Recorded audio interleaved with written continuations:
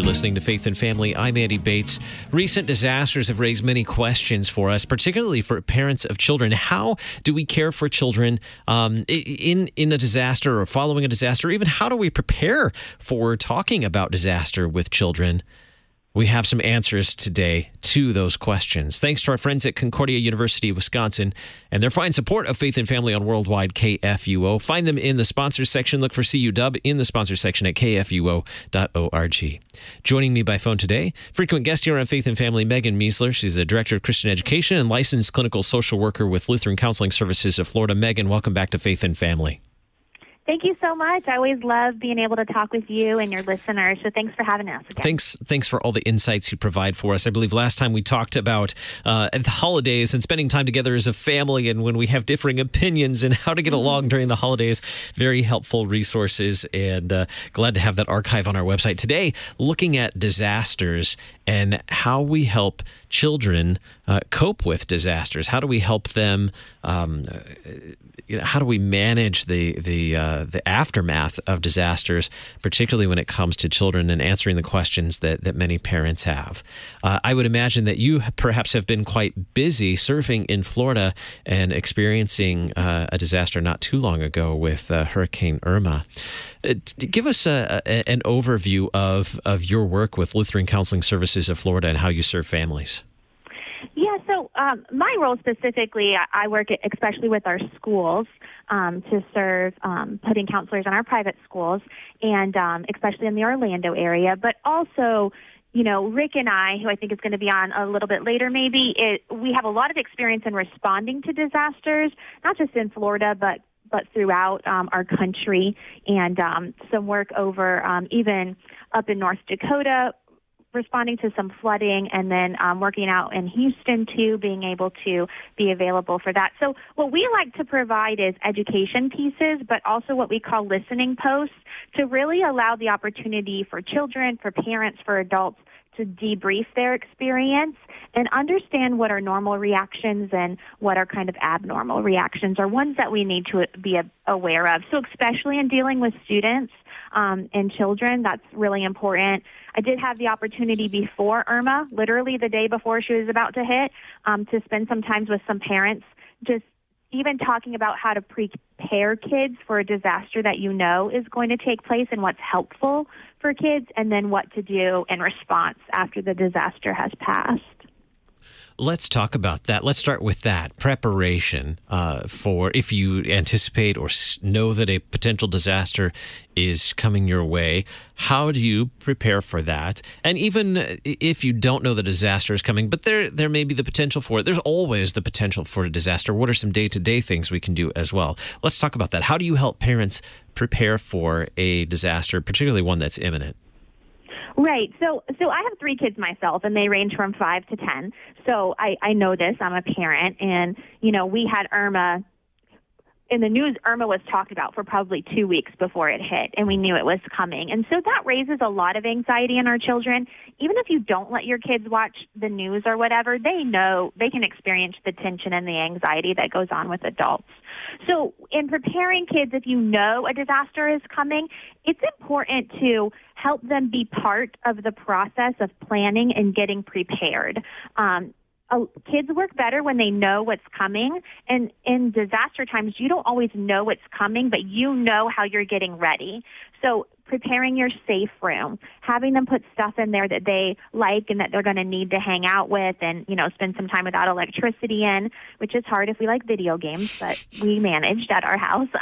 But it is including them on that preparation process and letting them know the facts of what's going on. I think what often happens in parents, though, and it happened in my home as well, is that, we get asked these, very serious questions by our children, like, are we going to lose our house? And we want to, as parents, react and say, no, of course, we're not going to lose our house.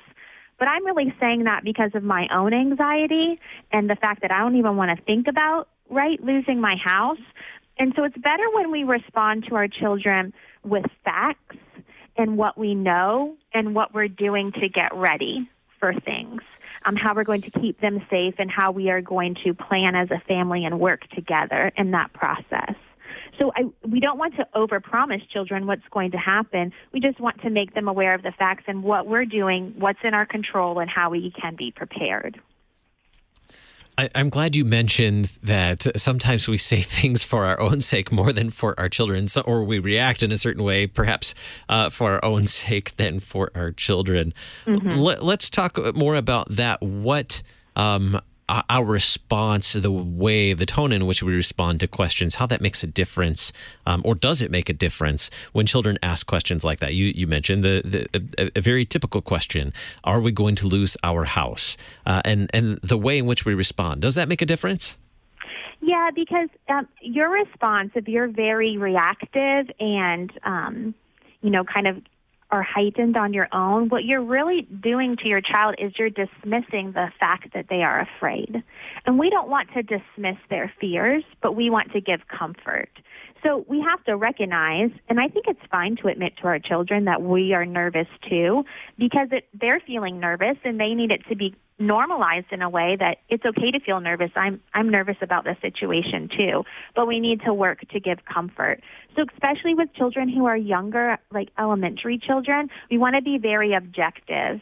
We have a guinea pig, and my daughter was very concerned about what's happening with the guinea pig and what do we need for the guinea pig. So put her in charge of a list. Here's all the things we need to keep the guinea pig safe and where we're going to keep the guinea pig, during the storm. So when you can break it down and be kind of factual for them and help them brainstorm ways to respond to the storm and things that are in their control, we know finding things that are in your control during anxious times helps to ease the anxiety, because we normally have anxiety about things that are out of our control.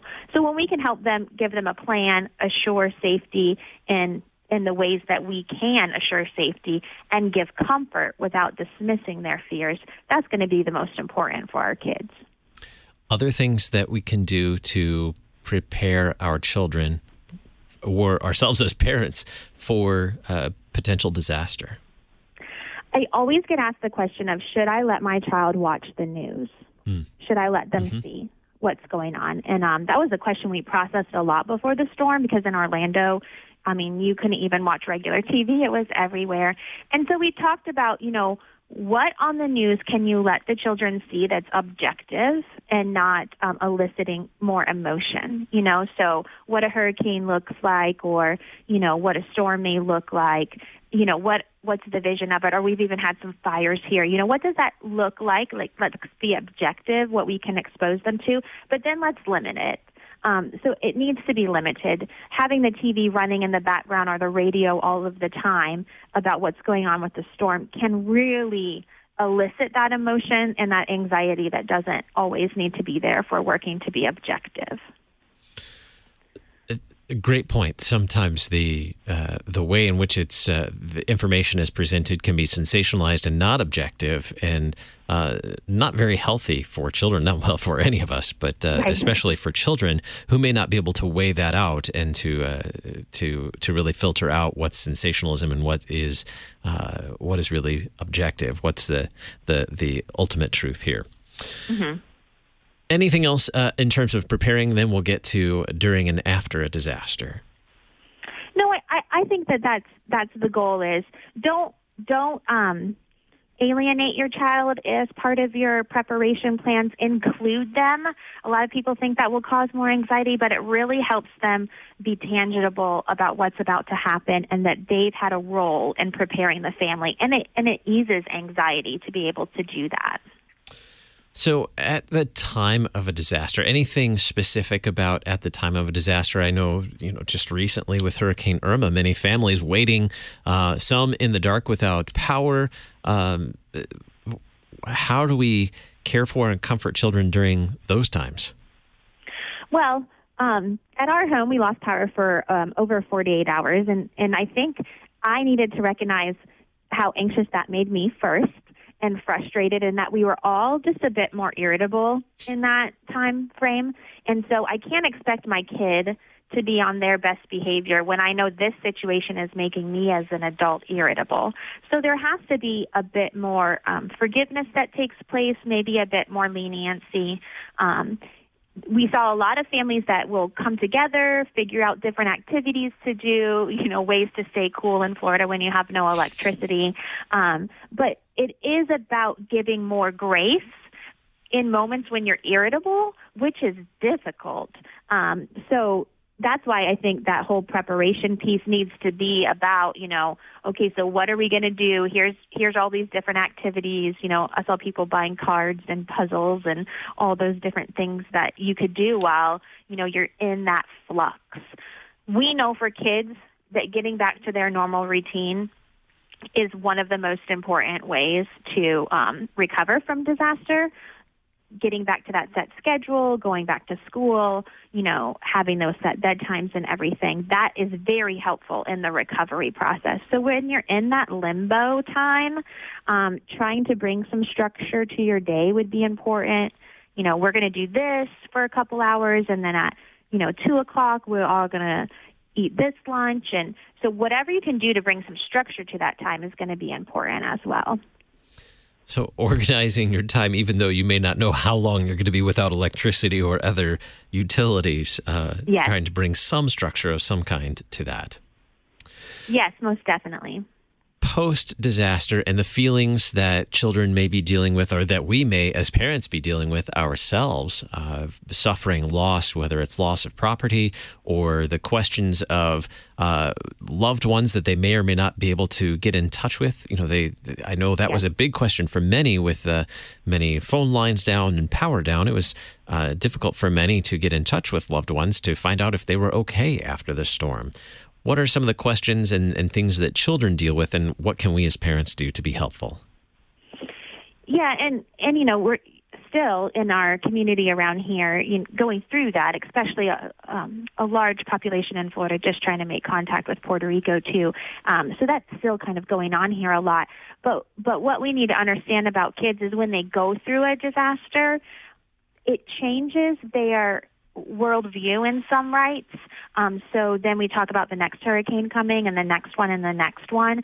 So now you're almost in this state of waiting for the next thing to happen, where before the storm, we lived in a day where it wasn't, that was never on our minds. So there is this kind of being preoccupied with what's going to happen next, because now you've changed my worldview. I understand storms exist and what they can do. So now I think they're going to exist more often. So being aware that changes the worldview. You might have more questions about storms and fear of storms. We talk about that disasters are abnormal. So what would be a normal reaction to an abnormal situation? There aren't really. But if these abnormal reactions last for more than 3 months in children, then we begin to get concerned and would really want you to reach out for some assistance. We do know when kids go through difficult times such as disasters, they're going to have what we call regressive behavior. So maybe your child was really good at sleeping independently, and right after the storm, they don't want to sleep by themselves anymore. That's a typical reaction we see in children when something abnormal has happened. They're going to regress and act younger than they had previously to the storm. We do believe that in about 2 to 3 months, they should be able to get back to where they were, unless there's something more complicated going on in the situation, and then we would recommend that you seek outside help to kind of get that child back to the state that they were operating before the storm occurred. Now, we're talking about hurricanes, and in many instances, especially this last time around, I know for some they experienced some devastating loss, but for many, we were prepared for a big disaster, and for many, it was not as bad as we had anticipated. Mm-hmm. And so, coming out of that, we're dealing more with feelings of fear because of the fear we experienced waiting for the hurricane. What about for those who experienced significant loss, whether it was loss of home and all of their earthly possessions, and being uprooted and located to a new home or a temporary housing situation, and the feelings that they must be dealing with? How do we help them cope, especially during that time of transition where you yourself don't know where you're going to be living for the next month or the next year? Yeah, so at one of our schools, we did have a single mom with 6 children lose her whole house. and is having to live in temporary housing with another family of 4 in a very small apartment. And from the school side, I feel like what the school can bring, especially in those transitional times, is the structure and routine, right? So we're going to go to school, and we know what's going to happen at school. Our teachers are great at showing, at following the schedule and, being on top of those things for us. But when we go back home, we don't know what's going to happen, or we don't know where I'm going to sleep tonight, or what I'm going to have for dinner, or if I'm going to have dinner, and all of those things. And then especially for kids, losing objects that are important to them, children are very concrete. So not having that stuffed animal or not having just that, your own space causes so much more disruption in their daily life. So really then their safe haven becomes the place where the structure and routine and everything is the same, like at school. And at home, it's still in flux or transition, like you said. So it's so important that we still allow the children to have those routines throughout their day in the school setting, and that teachers and other people in the children's life are aware that, if I don't have a home to go to, then doing my memory verse or my spelling test doesn't quite become my priority anymore. Not that it shouldn't be eventually, but that in those times of transitions, we do have to practice some more grace. I saw a really good article that was out in Orlando here right after the storm that was encouraging teachers for a week or two after the storm, don't present new material, because the children are, some of the ones especially that have been so severely affected by the storm, aren't able to obtain or process that yet, and they need that consistency and structure of what you had been working on, and presenting new material at this time is not going to be beneficial, nor do we believe that they'll fully be able to retain that. That's an interesting point, that the time following a disaster would be a time just to aim at restoring structure and things that are familiar rather than introducing something new. Makes sense. Right. Yes. Mm-hmm. So, the storm impacted Orlando so much differently, and Southwest Florida as well, and then continues, to have the after effects of things. And things that you don't always hear about is that the constant flooding or even the smell in our community sometimes. And for children who are very sensory oriented, those things throw them off too. So there's been like a sewage smell throughout Orlando, and I have one child who's very sensitive to those kind of things, who won't go outside because can't stand the smell. So we have to think about all these other things that take place after a disaster that affect our senses as well, and how they impact our children. Sure. Or what if a child develops a fear of something? Say it was an accident, it was a car accident or some other kind of accident, and they develop a fear. They don't want to get in a car anymore because of that fear. What can we as parents do to help them overcome that fear and to return to back to normal, back to our normal routine and normal structure if they develop a fear of something, whether it's or with all the flood going on, they're afraid to go around water at all because of all the flooding. Well, children play out their fears or their worries or their anxieties in different ways throughout developmental stages. I will never forget a story about a school after 9/11 where, kids were building Lego towers and flying planes into it, and it was very upsetting to the teachers. But as in the field that I'm in, that's actually how the child plays out their fears and begins to maintain control over the environment that they felt like they couldn't control. And that's actually them working on, that fear and that anxiety that's going on in them. As children get older, they may want to talk it out, which is hard for adults. So let's say the mom was in the car accident with the son who doesn't want to get in the car anymore. What that son really needs is probably to retell that story of the car accident over and over again. But if the mom was in that disaster too, she's going to have a hard time being able to listen to that over and over again. That's really how a child can maintain, again, control over a situation that was outside of their control, is to talk about it and process it. When we get into adolescence, it's more of writing or drawing, or even my son, he doesn't draw. He does these things on the computer that I don't know how he does it, but it's amazing. And that's his way of processing it. I would say the biggest thing for parents is when we see our kids expressing themselves in this way is not to have that try so hard, which is sometimes impossible, to have that reaction of, oh my goodness, or, I can't hear this right now. Like, this is making me anxious.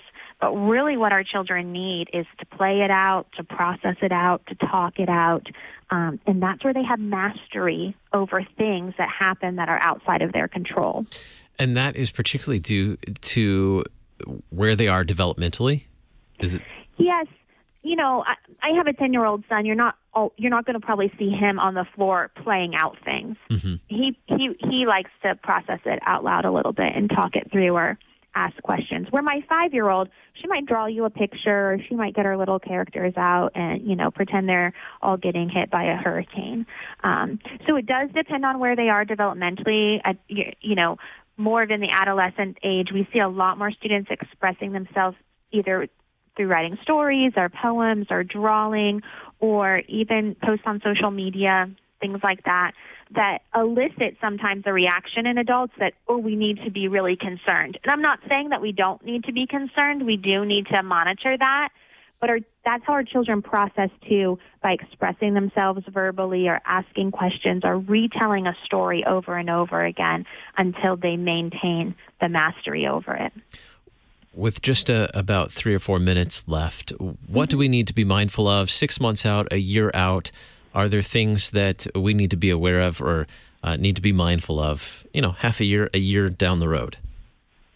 Yeah, we do need to be mindful of the regressive behaviors that I talked about. So if a child was able to do some things independently before the storm and they have regressed and that regressive behavior is prolonged, is still there 6 months down the road, they still won't go back to sleeping on their own, then that's where we're going to need to get some more support and allow our child to work on that, because we do want them to be independent and capable and competent, individuals. So if we see regressive behavior prolonged for that amount of time, also we can see separation anxiety with parents not wanting to leave their parent. School-age children can begin to understand that if I'm with mom and dad, they are safe, and if I'm not with them, they're not safe. And that can happen right after a disaster. But again, if that prolongs and that separation anxiety is continuing into 6 months or a year, then we really need to be able to get some other resources for the child. We do recognize that, it changes your worldview when a disaster happens. And to an extent, that's okay. But if it's causing their day-to-day function to suffer, and we're into 6 months or a year, then we need to be concerned. But I'll tell you, our children are resilient. They really are. They really are resilient. They can find the beautiful rainbows that have been in Orlando recently in the sky, and and voice that, and voice all the great things that have happened. We have seen such a rise in our community of children gathering up supplies to send to Puerto Rico, to send to Southwest Florida. So they really are resilient, and maybe sometimes more than adults. And so maybe we need to learn from them in some ways too, of that resiliency. My guest today, Megan Miesler, Director of Christian Education, licensed clinical social worker with Lutheran Counseling Services of Florida. Megan, thank you so much for the insights you've provided for us today. You're welcome. Thanks for having me again.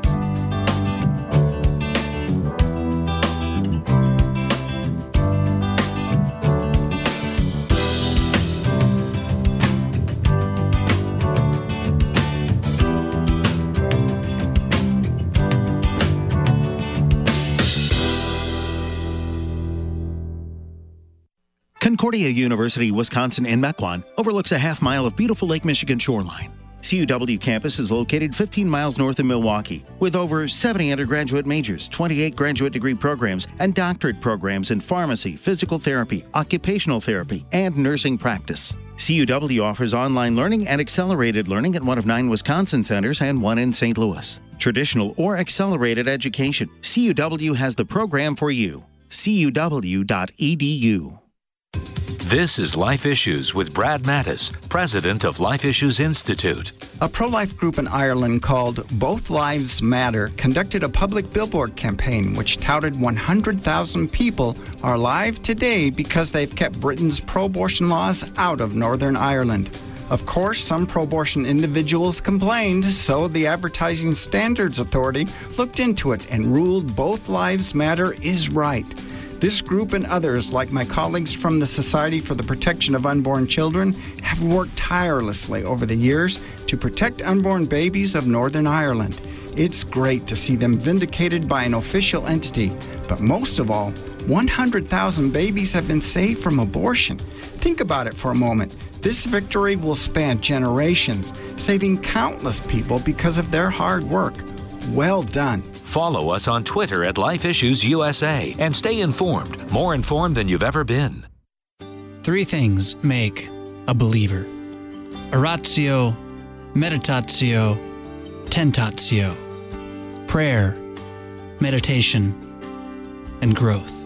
Which is why every weekday morning from 7 to 8 a.m. we bring you Oratio, an hour of solace, contemplation, scripture, sacred music, and faith. Oratio. The dawn breaks with prayer every morning on Worldwide KFUO. What are all the things you witness online in a day? Cats playing piano, selfies on your feed, your friend's picture being turned into a nasty meme that's been shared 50 times, 51, 52. When someone's being bullied online, it's hard to know what to do. Now you can speak up with the witness emoji. It looks like an eye in a speech bubble, and it's in the symbol section near the clocks in your phone. You'll let the world know it isn't cool, and you'll let your friend know you care. Learn more at eyewitnessbullying.org. Brought to you by the Ad Council.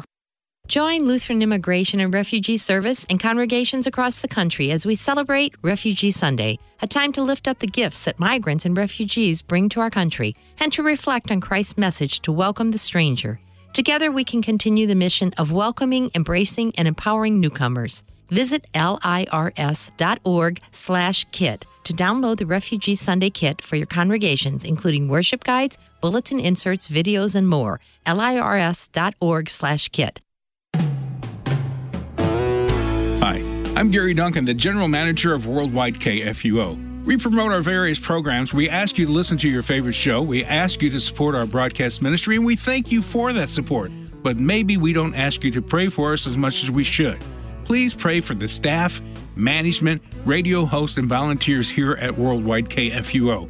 Pray that the message of salvation through Christ is heard clearly by listeners around the world. Pray that we continue to reach into those areas that are hostile to the Word of God. Pray that KFUO continues to reach those people desperately needing to hear the good news message. And pray that God continues to bless us financially through the gifts we need to continue our broadcast ministry. Thank you for listening, supporting, and praying for Worldwide KFUO. You truly are appreciated. We are the messenger of good news, AM 850 in St. Louis, worldwide at KFUO.org.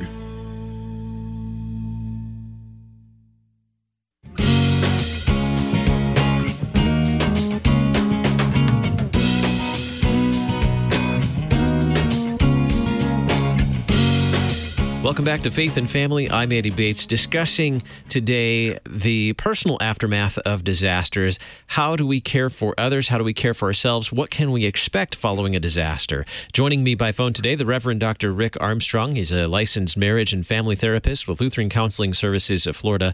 Dr. Armstrong, welcome to Faith and Family. Thank you very much. Pleasure to have you with us, and thanks for taking some time to share some insights with us today. Tell us about your work with Lutheran Counseling Services of Florida. Well, Lutheran Counseling Services has been in the Orlando area for 28 years. I've been the director for 4 years, but been with them professionally for 13. And so we do individual, marriage, family counseling, organizational consultations, and disaster response, primarily disaster response in the areas of spiritual emotional care for survivors, as well as for caregivers, pastors, teachers, PCEs, other church workers, and on-the-ground disaster care coordinators. And all. So we try to support them as they do their work, but also provide that work as needed as well. That's kind of a nutshell. I had the opportunity to talk with Megan Meisler about caring for children and helping them prepare for a disaster and then what to expect following a disaster. I'd like to now discuss with you what we can do as adults to prepare ourselves when we know that a disaster may be coming, when one may be imminent, and also for others as well.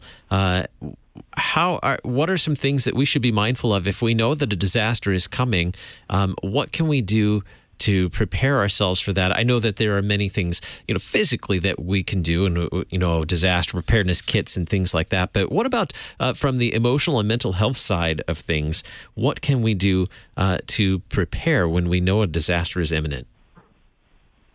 Well, I think the preparing physically, as you put it, is very important in preparing emotionally and spiritually as well. Because part of the realization as we live in this world is that there's only so much of our lives, in fact, very little of our lives that is really under our control. And so the things that we need to do to prepare ourselves physically, our home, in Florida, it's recommended that you have enough food, water supplies for 3 days. Because if need be, you're on your own for 3 days.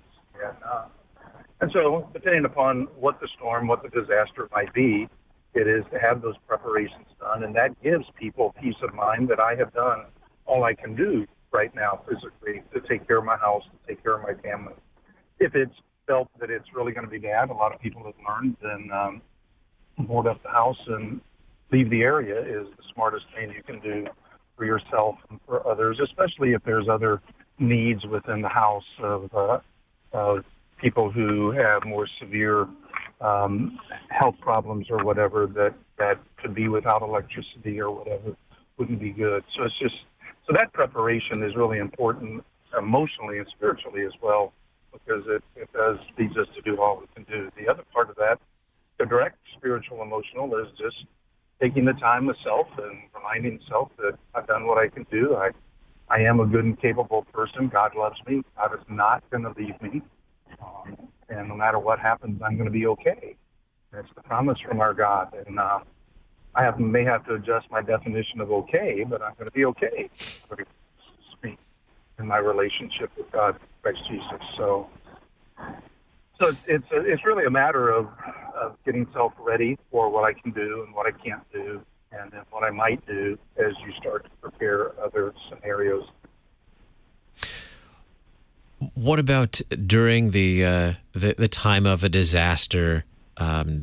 Trying to care for others, maybe as parents caring for children or caring for older adults during a disaster, and the fears that we have when, for example, when a hurricane hits. I know that's been the most recent experience in Florida and in Texas and other places in the Caribbean as well. During the disaster itself and coping with the fears that we might be experiencing during that time, yet also balancing that with caring for the needs of others, whether it be older adults or young children. How do we cope with those fears during that time? Well, and I'm not sure what all Megan said, but she and I work together with a lot of this. But it is the first thing that I try to remember to help people do is to normalize the reactions that you're having, normalize the questions that are there, normalize the fears. I often say to folks, in times of disaster, lovingly, as they tell me that I'm experiencing this fear, I'm not sleeping well at night, I can't concentrate, I feel like everything's out of control, and I just try to ask them the question of, have you ever been through a major crisis and disaster? And they say no, and I say, well, this is pretty normal for those times. Well, we understand normal reactions is that there's a fear of future disasters. There's a fear of future storms. Usually in the areas of hurricanes, the next time the Florida afternoon thunderstorm comes rolling through, the first one after a hurricane, it causes a lot of people of pause for a lot of remembrance of what took place during the storm, the hurricane. There's a loss of interest in day-to-day activities. There usually is sleep disturbances and night terrors in adults as well as kids, because it's in our sleep where we process the events of the day and where we process the traumas. And so those aren't going to be settled times in a lot of ways. There's regressive behaviors that people kind of go back to some old ways because it's what we do. We regress after traumas. There's anger at God. There's stress reactions, both indirect and direct stress reactions toward others, toward ourselves. All of those are normal reactions of people in these abnormal times. And I try to say to people in those times, I mean, there's a lot of discussion that goes around immediately in the disaster areas of the fear that this person has PTSD or that person has PTSD. And we try to say to folks that if these normal reactions continue on 9 to 12 months, that's when someone might be diagnosed with PTSD. But to have those reactions initially is normal. And the reality is we don't diagnose PTSD, or the DSM-5 says not to diagnose that for 9 to 12 months following a major trauma, because the benchmarks of PTSD, by and large, are normal reactions in the initial days and initial phases. Does that make sense?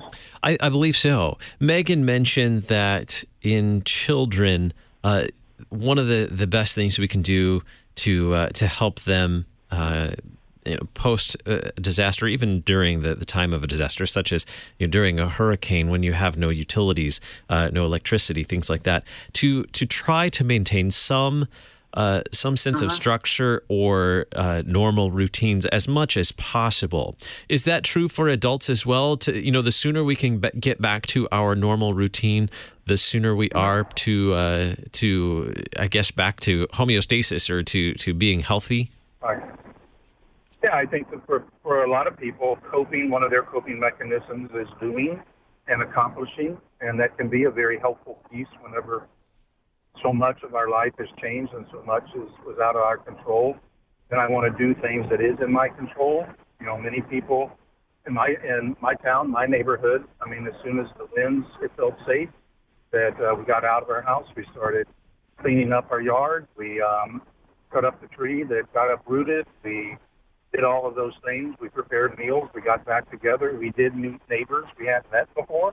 And so it's about the doing that's important in order to accomplish these things. And it is a real encouragement that we have to people as you feel the energy to get up and do. That can be helpful for you, and you can gain a sense of empowerment, a sense of control over the uncontrollable situations. It's also real important to listen and tell the stories. It's kind of interesting as you go around our city these days, and the clients I see that it's the beginning of every session is the question, and they ask the question of me, I ask the question of them. So how was the storm for you? And so we retell the stories, and we retell the stories and in order to make them real, but also to make the survival real, and to be reacquainted once again with the fact that God protected me and I survived. And even though there's a lot of damage or something maybe, I'm still here and my family's still here. And we know that God survived. And the telling of the stories reminds us of that once again. So that doing and that talking and all is very helpful as well. What are some of the common questions that you receive after a disaster from those who are still struggling with the feelings or the fears after a disaster? Well, there's obviously a question of why did this happen to us? Why were we then earmarked? Why did this happen to me? Or there's also questions, survivor guilt sometimes causes people to say, why not? Why did my two neighbors' house get destroyed and mine's doing pretty well? And so that's heard a lot of times. There's anger at God, and that's expressed in many different ways because we do have this Many people have this idea that, I believe erroneously, they have this idea that God controls the events of the world like a puppet. And that is their way of security. Maybe it's not how they feel before the disaster, but they sure wish it was that way during the disaster so they would get hurt. And so there's some anger that God did protect them and fix them over this. I often hear the question of how long is this going to endure? How long is my city? I remember working in New Orleans following Katrina. It was a constant question of how long is my city going to be disrupted this way? Is the culture of our city going to change because of this? When can we get back to what life is like before the storm? And those are natural questions and pieces, I believe, because people are trying to find their way to their new normal and find their way through this wilderness experience of this time with no power and home destroyed and those kind of things, and trying to find their way to the new normal as the people of Israel tried to find their way to the Promised Land. And the biggest movement that people have to make is the emotional movement. God's going to be with me as my life changes. I don't say that to people early on in disasters. I just know that that's the best thing we can say to people as they ask questions. It's maybe not much at all. It's listening, encouraging them to talk, pray with them as they ask for prayer, remind them that God is with them and that we are going to be with them. We're not going to leave them alone in that way and follow them. How can serving others be a key part of the healing process following a disaster, particularly a disaster that it's affected a community? Mm-hmm. Yeah, well, I think once again if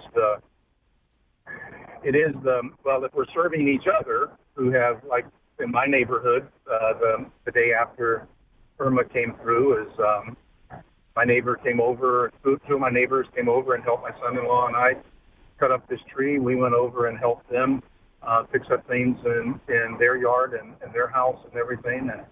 And again, there was that sense of helping others. There was that sense of God using us to work in the midst of this. There is something that we can do. I think we all, many people throughout our nation and our world, as we saw what happened in Houston, as we've seen what's happened in Irma, as we now start to look at the devastation in the Caribbean and Puerto Rico and all. It's the compassion side of us, the side of us that realizes what God has done for us, and there's opportunities for us to do for others. And we reach out and we make use of the gifts that God has given to us, and physically as well as emotionally. And we follow what He's called us to do, to serve our neighbor and to let Him be known by that service. So I think that's important. For those of us who have not experienced a disaster or one to the magnitude that another person has, what do we need to understand in order to be helpful, in order to be patient and understanding? What are some things that might be helpful for us to know that we might be more helpful in that healing process following a disaster that one might experience? I guess, Andy, I at the base root I remember and I try to teach that the reactions and the processes that take place following a community disaster, a storm, earthquake, a tornado, those processes are the same process that we go through in times of grief and loss. It's a grief and loss process. And where we might say that I've never been through a tornado, I've never been through an earthquake, I've never been through a hurricane, I think most of us can reflect back and say, I have lost something significant to me, or I have taken a major hit in life, and I went through this period of time of deep struggle, followed by God bringing me out to the new normal.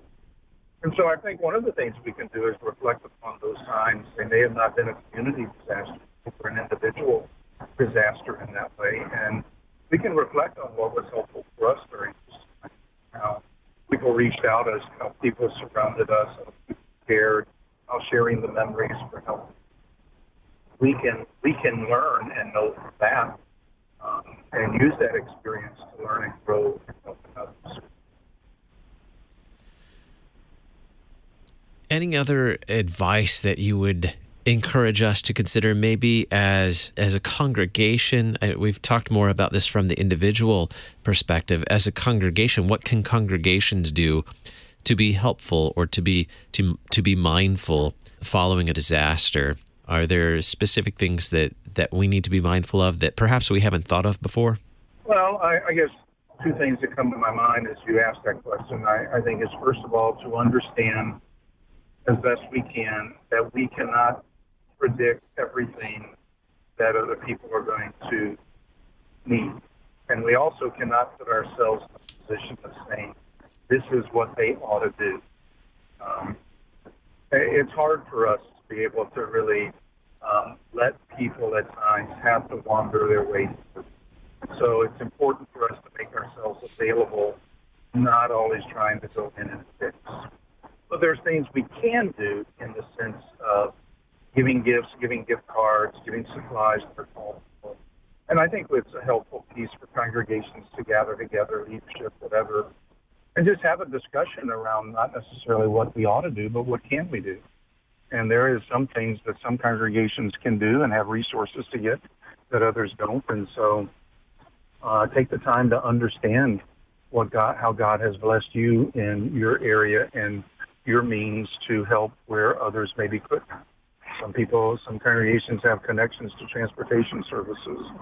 Some have connections to, some manufactured goods that are there, or have connections to discounts on gift cards or whatever. And so you find out what's among us that we can do best, and you will do that in that way. But it's also about, if you're directly in contact with the survivors, it's giving them time, be patient. And too often we want people to feel better so that we feel better. And we need to realize that's manipulative care, and what we need to do is to give care that's real and honest. I believe you mentioned earlier that it's pretty common to experience those emotions, those feelings of loss and that struggle 9 to 12 months after a disaster. What if we get to that 9 to 12 months and we're still struggling or following that 9 to 12 months after that 9 to 12 months, and we're still feeling, experiencing those strong feelings or those feelings of fear? What do we need to look for, and what can we do? What action should we take? I think we need to realize that we have a condition going on in our lives that we have discovered we don't have the ability to control, and we need to go seek help. If we had a physiological problem in our lives, we knew we could stop control. We feel the permission to go find a physiological doctor to take care of that. We need to do the same thing with our emotional needs, and that our emotional needs are really blocking us and causing us great struggle in our own personal lives as well as our relationships and all. And we need to go seek out some help and maybe start off with people that we know of good counseling centers or rehabilitation centers or whatever. And we need to go and ask their help to help us find a place. For some people, that's going to show itself not just in those symptoms that I described, but that's going to show itself in the overuse of addictive substances, alcohol, and others. It's going to show itself in anger issues displays, even domestic violence. There's sharp increases of all of those following disasters in the community. And if we find ourselves in that position, we need to go seek help, as we would seek help if there's a physiological problem. My guest today, the Reverend Dr. Rick Armstrong, licensed marriage and family therapist and director of Lutheran Counseling Services of Florida. Dr. Armstrong, thank you for being my guest today. Thanks for the insights on how we might cope and manage following a disaster. Well, thank you for the opportunity, and blessings to your audience, and especially to those who are experiencing losses, disaster, be that community-wide or even individual. You've been listening to Faith and Family, produced by Worldwide KFUO, the official broadcast ministry of the Lutheran Church Missouri Synod. Your support is vital for this program to continue. To learn about giving opportunities, call Mary at 314-996-1518, or you can make a gift safe, secure, and easily online at kfuo.org. Thank you for listening and supporting Faith and Family on Worldwide KFUO.